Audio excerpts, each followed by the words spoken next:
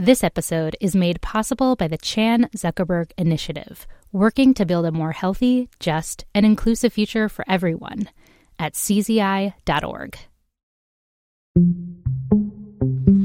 This is an incredibly difficult time for many of our residents. COVID-19 has shaken just about every industry across the nation and the globe. Well, the message is don't panic, but it's understandable that you have the sense of fear. Fear of plague, fear of disease. Our lives in the U.S. have been turned upside down by the coronavirus. My name is Lisa Desjardins. I'm a reporter.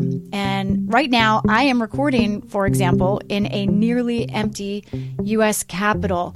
Listen to this. Hello! Yeah, there's nobody here, nobody even within earshot. Most of my colleagues are working from home. Some of them listening to me record this over a phone line. Over these past few weeks, a new normal has set in for all of us, and it does not feel normal.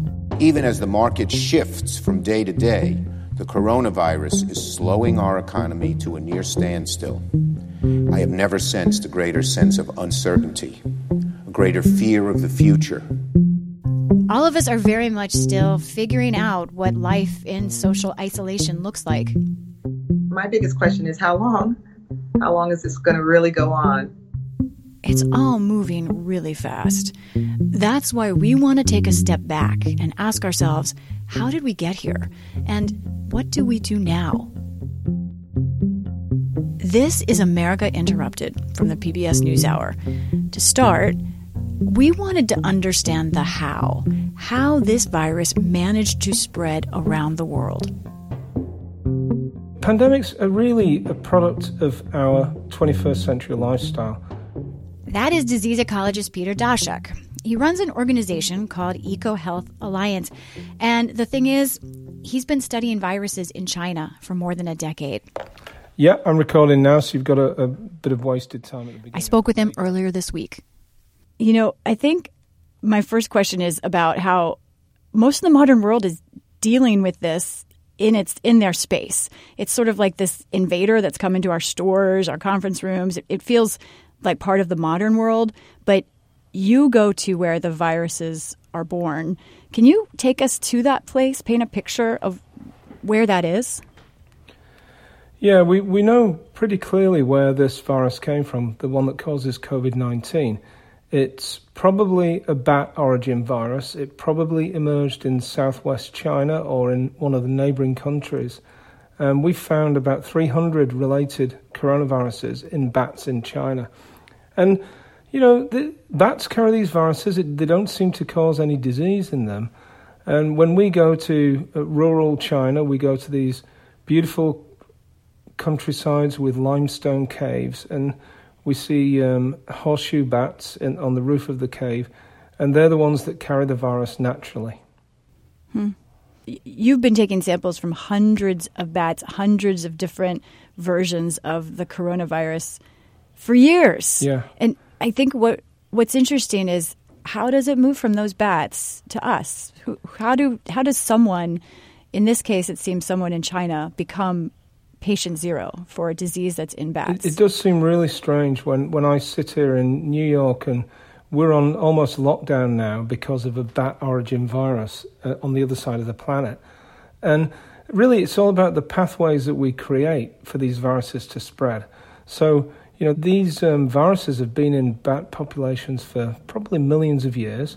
And every now and again, it's possible that people get exposed to them. You know, you think about rural life in China, a farmer working outside, a bat's up in the roof of a house, or he goes in a cave to shelter from the rain, and the bat urinates or defecates, and he happens to get his meal contaminated and then gets infected.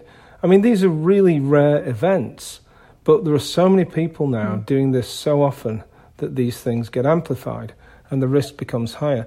Now, the virus can infect one or two people, but for it to become a global pandemic, it's got to spread. And what it seems to have happened in this case is somehow it got into the wildlife trade, the wildlife markets in South and Central China, this huge network of people buying and selling live animals. and either the virus got from bats to one of the animals or directly into people. They went to the market and spread it among other people there, and it became what we now know as COVID-19.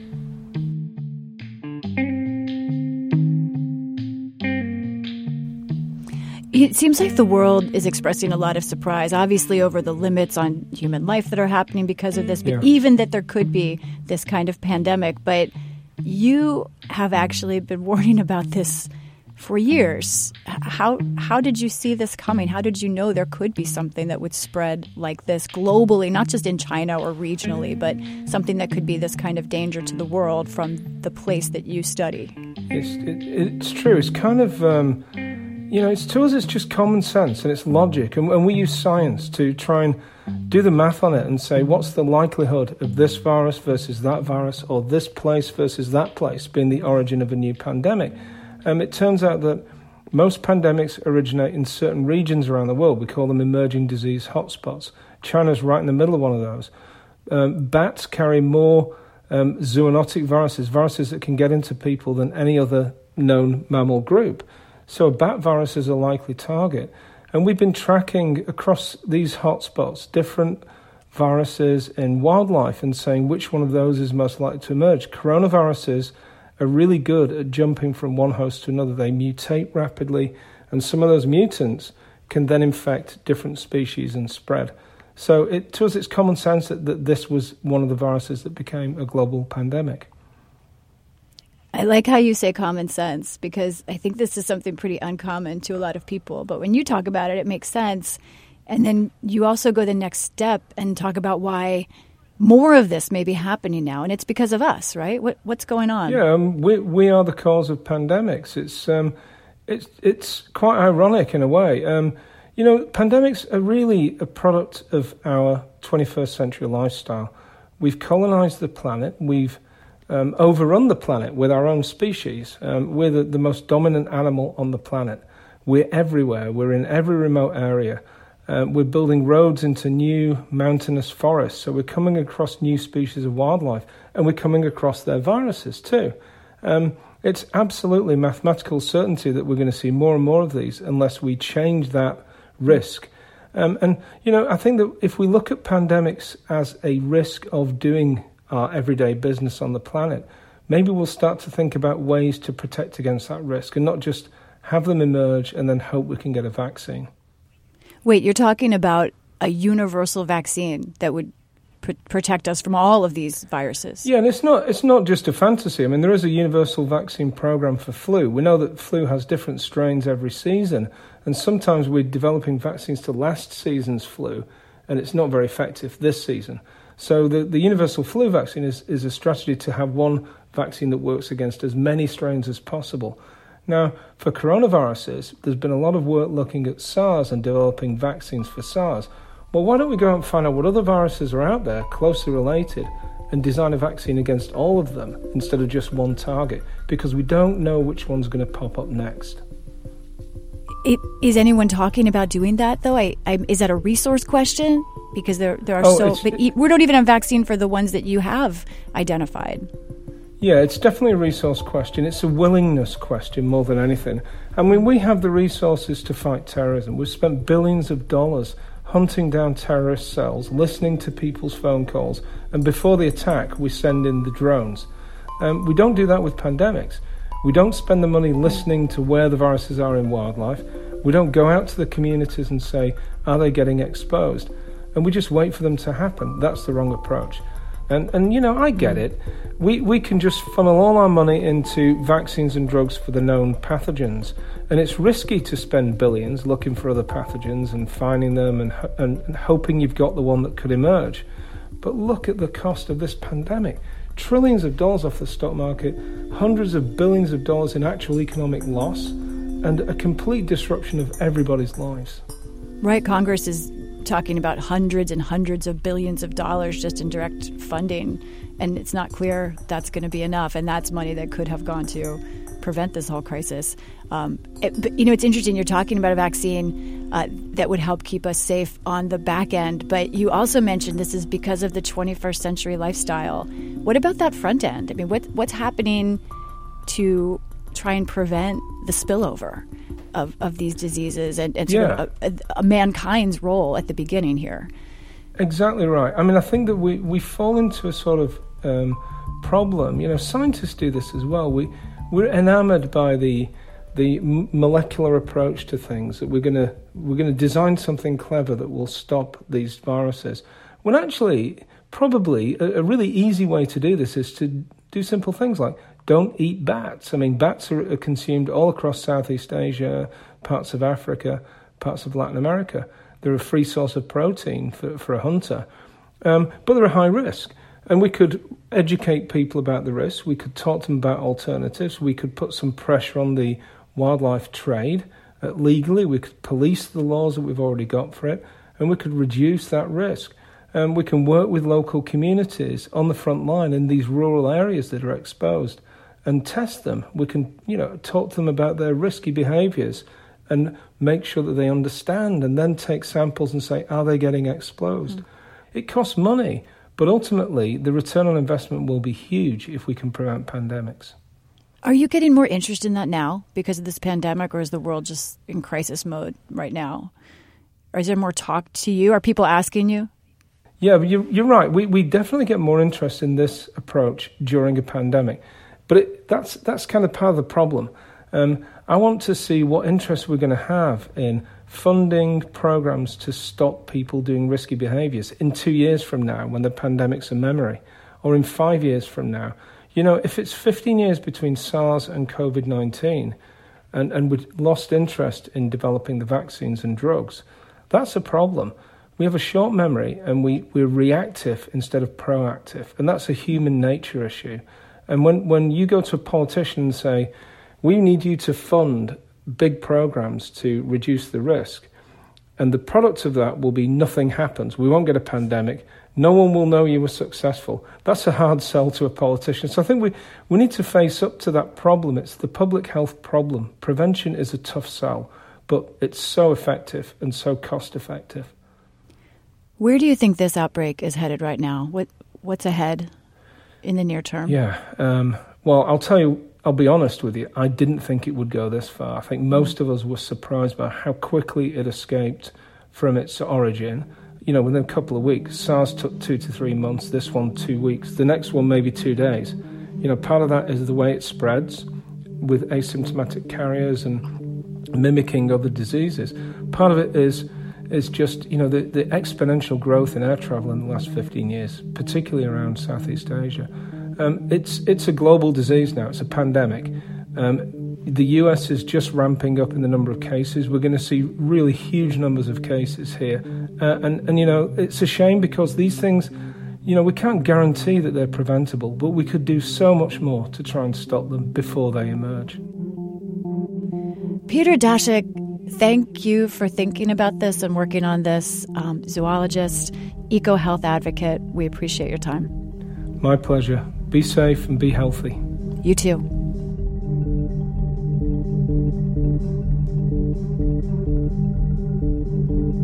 Santanum. There you go. Okay, good. Oh, good. All right, cool. Hey, awesome. Yahtzee. Cool. All right, yeah. Cool. That's Laura Santanum. She is our digital health and data producer. I sat down with her, sort of sat down with her, to answer some of your questions about the coronavirus.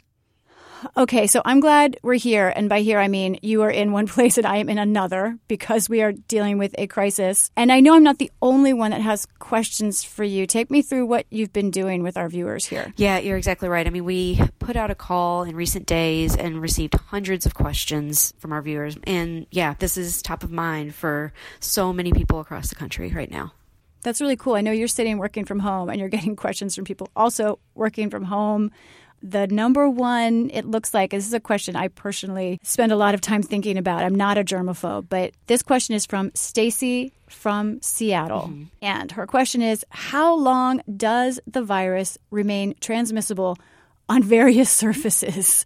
We're supposed to stay away from each other. We're going to get to that in a second. But Laura, what about all these surfaces in our lives? So a recent study that came out in the New England Journal of Medicine says that the virus can survive on hard surfaces such as plastic and stainless steel for up to 72 hours, and it could survive on cardboard for up to 24 hours. So yeah, that's not heartening information. I'm having a reaction to that, and like I'm pulling away from the table that is in front of me right now. I mean, is that something we should worry about, Laura, all of these surfaces? I feel like the germaphobes in the world, we're not helping them right now with this moment, but should we be wiping down surfaces more knowing this, or is this normal for viruses? It's definitely something that we need, to keep in mind. The CDC right now, their guidance is that like other viruses, it is possible for this virus to survive on surfaces and objects. For that reason, it's important to wipe down surfaces, keeping things in your space clean. Yeah. Basically, don't touch stuff. Don't touch people. Don't touch stuff. Right. It's kind of hard to get used to, but that's basically where we're at. Okay. So you also raised another big question for people. I think folks are just starting to deal with this, even people in our newsroom. This question is from a woman named Rachel, who's from Woodland Hills, California. So my question is, what advice could you give to me about how to politely convince my 76-year-old mom who lives in Medford, Oregon, and has a very active social life, that she should curtail some of her social activities with her friends that she's used to seeing almost every day? And most of them are in her age group. Oh, this is such a great question, Laura. My mom, I just had a moment with her the other night because she snuck off to get a hamburger. And I was a little mad at her. I was like, come on, Mom. What do you say? Yeah, no, I mean, it's really hard. The only thing that we can do right now, because we don't have a vaccine, we don't have medication that's specifically designed to combat this virus, is social distancing. So sorry to break it to your mom, but that's what we got to do. So my question to you is, if you're not staying home, if you're conducting business, do you want to stay how far away from the other people around you? Like 2 arms distance, I've heard. And also, do you want to open doors for people, or is that no longer polite? Do you want to just don't open doors for people? You're getting too close. I know. It's really tough. So the guidance from CDC, WHO, and is that we need to stay at least 6 feet away from people. And we recently conducted a poll with Marist and NPR, just to sort of see to what degree Americans are practicing social distancing in their day-to-day lives. And what we heard back was, 43% of Americans say that they're eating at home more often. 30% say that they've changed their travel plans. 48% said that they've canceled plans in order to avoid crowds, and 33% have changed their work routine. So, maybe they're doing telework, or, again, staying away from people who they don't live with. But according to the epidemiologists and infectious disease experts, and just, they're all saying that all of us have to be doing our part. And, we're months away from a vaccine, and this is what we've got in order to protect people who are older, people who have pre-existing medical conditions, who are particularly vulnerable to this virus. This is what we have to help them and to prevent our healthcare system from getting overwhelmed. Yeah, there's so many weird side effects of this, but one of them in my life from social distancing is I'm even more happy to hug my husband. I'm like, you're the person, you're the one person I can hug. So I'm going to do, I think I'm hugging him like he's freaked out. He's like, what? Stop hugging me. I know, I get it. No, so that is so true. Yeah. But this does bring a question that's prominent in my mind that somebody else raised as well. This is Bill from Williamsburg, Virginia. What is the appropriate medical advice for caring for our children, dealing with questions about schools being closed or open, and also controlling the spread of the disease? Thanks. Laura, you are a mom. I am a mom. What do we tell our kids? Oh, man, it's a great question, Lisa. I mean, it's something that I've been wrestling with just in the last several days. Or hour, probably. Right? That is no lie.